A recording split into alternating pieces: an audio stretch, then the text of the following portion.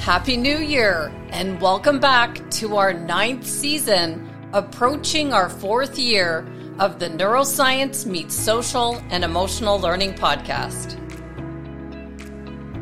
For those returning, welcome back, and for new listeners, I'm Andrea Samadi, an author and an educator who launched this podcast in June of 2019 for many reasons, but the one that stands out the most today is to amplify the best practices, tools, strategies, and ideas from authors, experts, and leaders who've risen to the top of their field to improve productivity in our schools, our sports environments, and modern workplaces by connecting an understanding of our brain to their proven strategies. This season will be focused on neuroscience, going back to the basics for the next few months as we welcome some phenomenal pioneers in the field of neuroscience, paving a pathway for all of us to navigate our lives with more understanding with our brain in mind. My goal with this next season, that will run until the end of June, is that going back to the basics will help us to strengthen our understanding of the brain and our mind to our results and provide us with a springboard to propel us forward in 2023 with this solid backbone of science. Going back to the basics is something we do without thought while teaching a lesson in the classroom or with skill building in sports, and it's at the root of our performance improvement plans in the workplace. So before moving forward, I wanted to take some steps back a bit to intentionally strengthen our direction with this podcast. Before moving forward, I do want to thank our listeners who have taken the time to post a review of the podcast on Apple iTunes.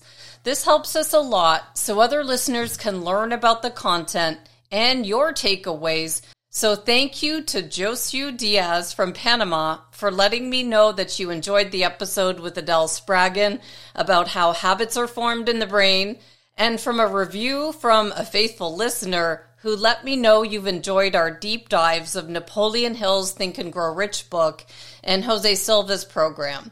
Reviews like this make my day and are extremely motivating to me, especially as I'm sitting at my desk working on finalizing an episode.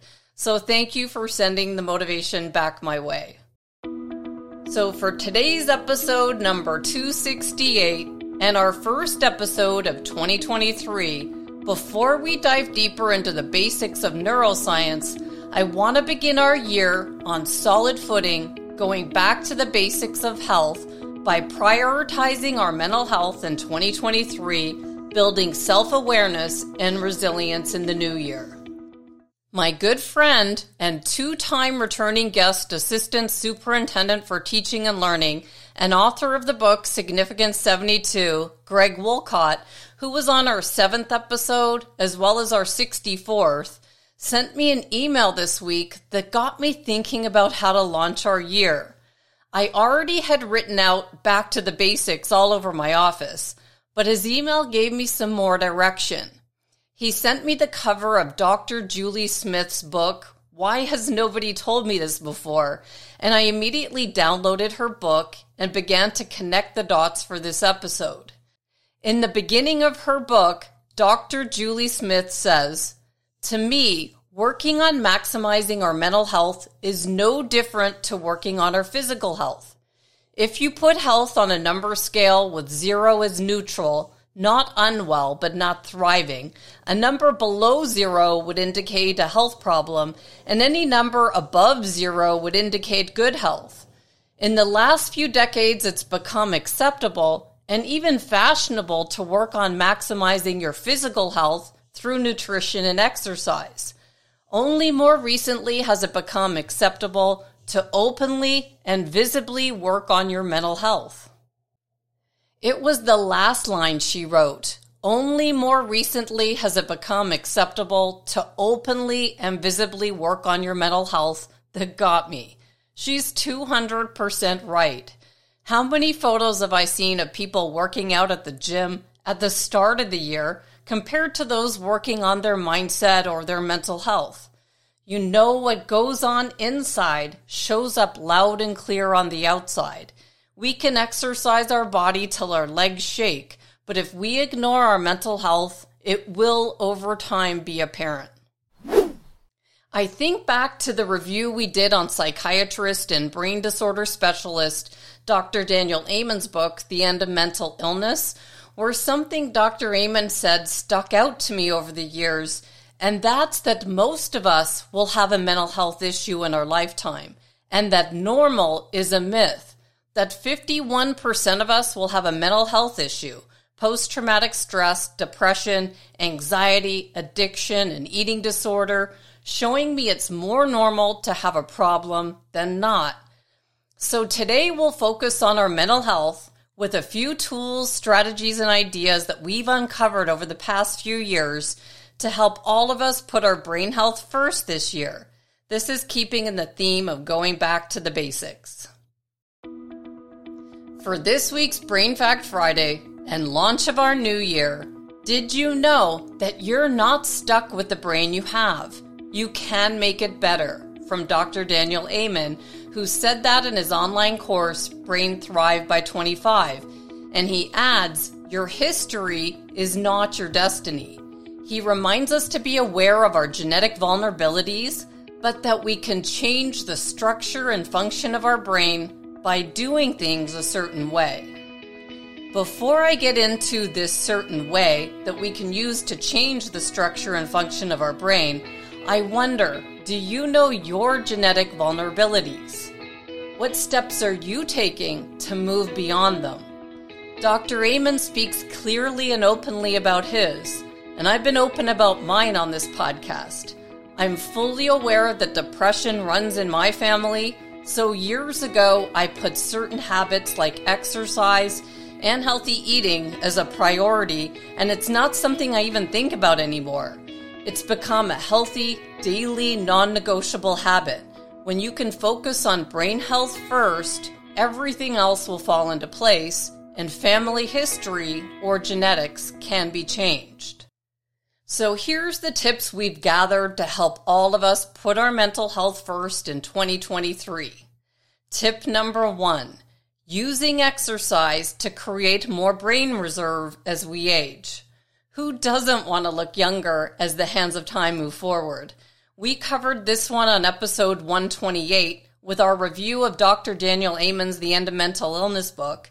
But just as a review, if you look at the graphic he created with the acronym Bright Minds and listen to this past episode, if you want to review all the brain tips that he has for each letter of Bright Minds. But for today, we'll just cover the first letter B that stands for blood flow. If your brain doesn't get enough blood flow, its function will be compromised. So Dr. Amen believes the number one strategy to support your brain and mental health is to protect, nurture, and optimize your heart and blood vessels. And exercise pumps blood to the brain. I know we hear it everywhere, but daily exercise is often written as a prescription for someone suffering with mental health issues, and this explains why. Did you know that blood vessels age, not your brain cells? Keep blood vessels healthy so blood flows to your brain. And a brain tip for this strategy, you can keep your blood vessels healthy with moderate exercise 5 days a week and add weight training 3 times a week. And I know we've heard of how important exercise is for our health.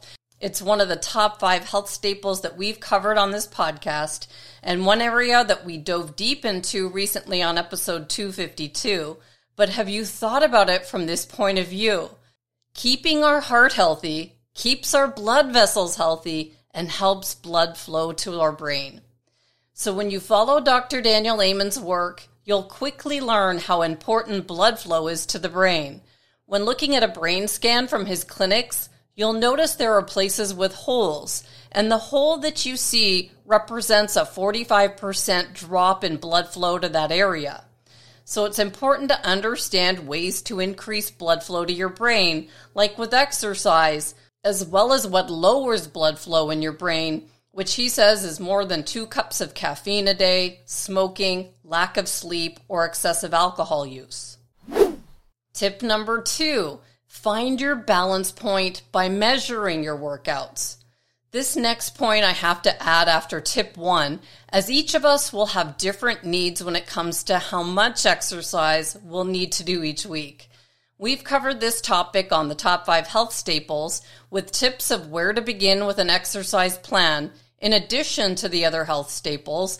But after measuring my workouts using the Whoop device the past 2 years, I think it's important to note that while daily exercise is important to keep our blood vessels and brain healthy, that finding our own individual balance point will help us physically as well as mentally. At the end of this year, I received a report from Whoop that showed me loud and clear that while I was at the top 2% for strain levels of the entire Whoop community, consisting of many professional level athletes, that they recommend I find a better balance between my recovery and strain. In 2023, I don't need to push so hard that will be good for short-term fitness gains, but will not help me with long-term performance. Understanding this information was eye-opening, as I use exercise to solve all my problems, mental health and physical health, but it comes at a risk of overdoing it, which won't help me in the long run. And the pun was intended here. So did you know that when your recovery is high, your body is primed to take on more strain and you can get a green light to work out? But when your recovery is low, you may be at risk of overtraining during intense workouts. And your body could use some rest. One quick glance at my yearly recovery rates, you can see that I mostly had yellow recoveries. There were actually 192 days where my body wasn't fully recovered and 122 days where it was recovered or in the green level. These numbers can show me what to change or improve in 2023 so I can have more days when my body is recovered, strong, and ready to take on more strain, mental strain as well as physical. And then on yellow or non-recovered days, I can focus on less intense workouts to give me more capacity in my day. This is going to require a change in behavior on my end, but without this data, I'd be at risk of long-term injury that you better believe would impact my mental health. So a brain tip for this strategy, I'm sure we've all heard, if you don't make time for your wellness, you'll be forced to make time for your illness.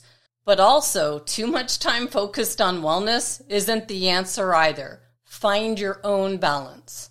When you can find a way to measure how well your body is recovering on a day-to-day basis, and like you can see, I use the Whoop device. You can learn more about this device on episode 134 with our interview with Kristen Holmes, the VP of Performance Science at Whoop.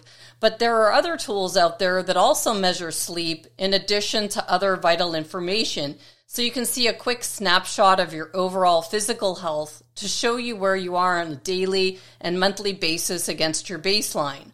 You can see my report in the show notes, measuring respiratory rate. That's the amount of breaths I take per minute while at rest, which increases with illness or when I travel to places with higher altitudes, showing me more rest is needed when this number elevates. Then there's resting heart rate, the number of times my heart beats while at rest per minute, and this is an indicator of cardiovascular health that also alerts me when more rest is needed, and the report shows me that my average night of sleep still falls below the recommended 7 hours of sleep, something I'm still working on improving that you'll see with our next tip. Tip number 3, be open to tools that are helping others.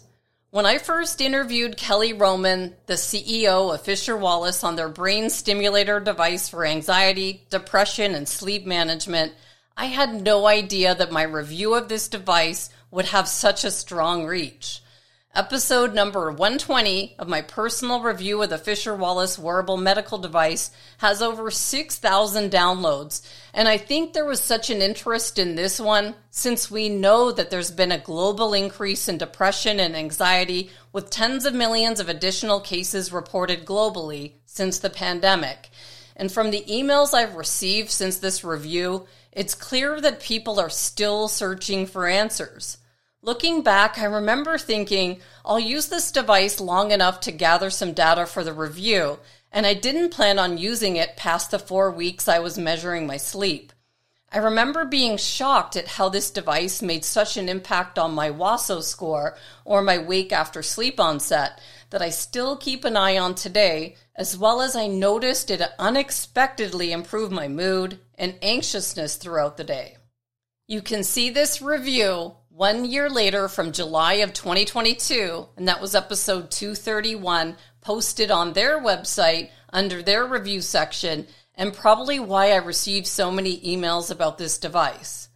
To update you even further, I still use the Fisher-Wallace device every morning for 2 20-minute sessions while meditating, and I do put it on the highest level to maximize the benefits.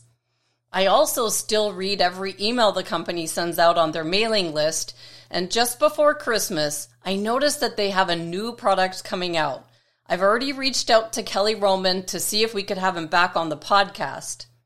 But about his email release of this new product, he reveals its name, saying Oak, the new wearable device, is the culmination of his 13 years in the mental health industry.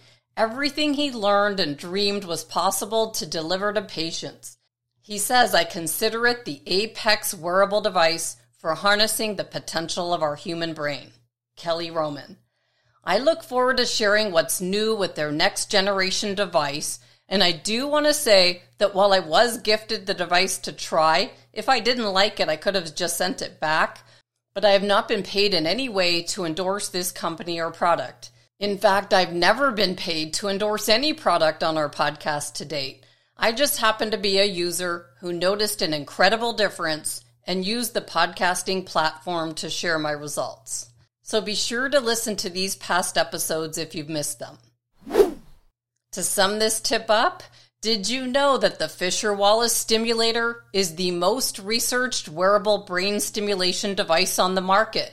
They've conducted research on biomarkers, including increased serotonin, lowered cortisol, depression, anxiety, insomnia, patient safety, including pediatric, Parkinson's disease, and the treatment of substance use disorder patients. And a brain tip for this strategy, using this device has a similar effect as meditation, calming the brain in 2 20-minute sessions. While everyday life stressors seem to be easier to combat with daily meditation, I'm not planning on giving up this tool that can help me to stay calm during stressful times.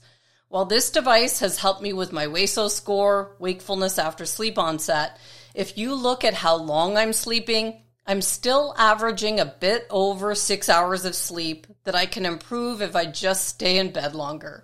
Like anyone else, I've definitely got some areas of mental and physical health pinpointed to improve in 2023.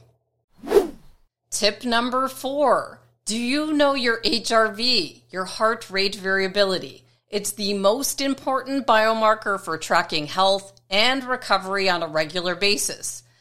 We covered an introduction to the importance of understanding HRV back in April 2021 on episode 125 on the episode named What is HRV and Why is it important for tracking health, recovery, and resilience? And I learned that a higher HRV score means we have more capacity to perform versus a lower score. It's just another way of looking at how recovered we are.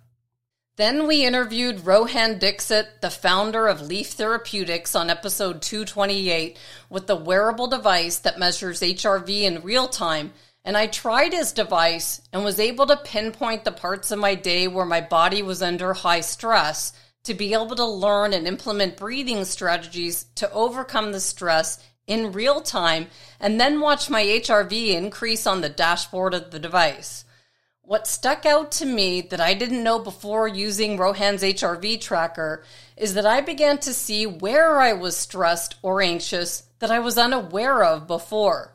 For instance, the tracker started buzzing like crazy just before I went to sleep at night, when I thought I was relaxed and ready for sleep, but the tracker, connected to my heart rate, noticed the stress and helped me to train myself to relax at night by taking deep breaths before sleep.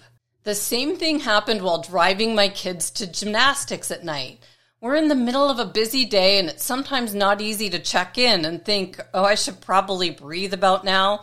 But the device picked up where I needed to do this, helping me immensely to change my habits and improve my HRV score during times of stress. So to sum up this tip, did you know that HRV is a magical biomarker of your mental state? Rohan Dixit said that.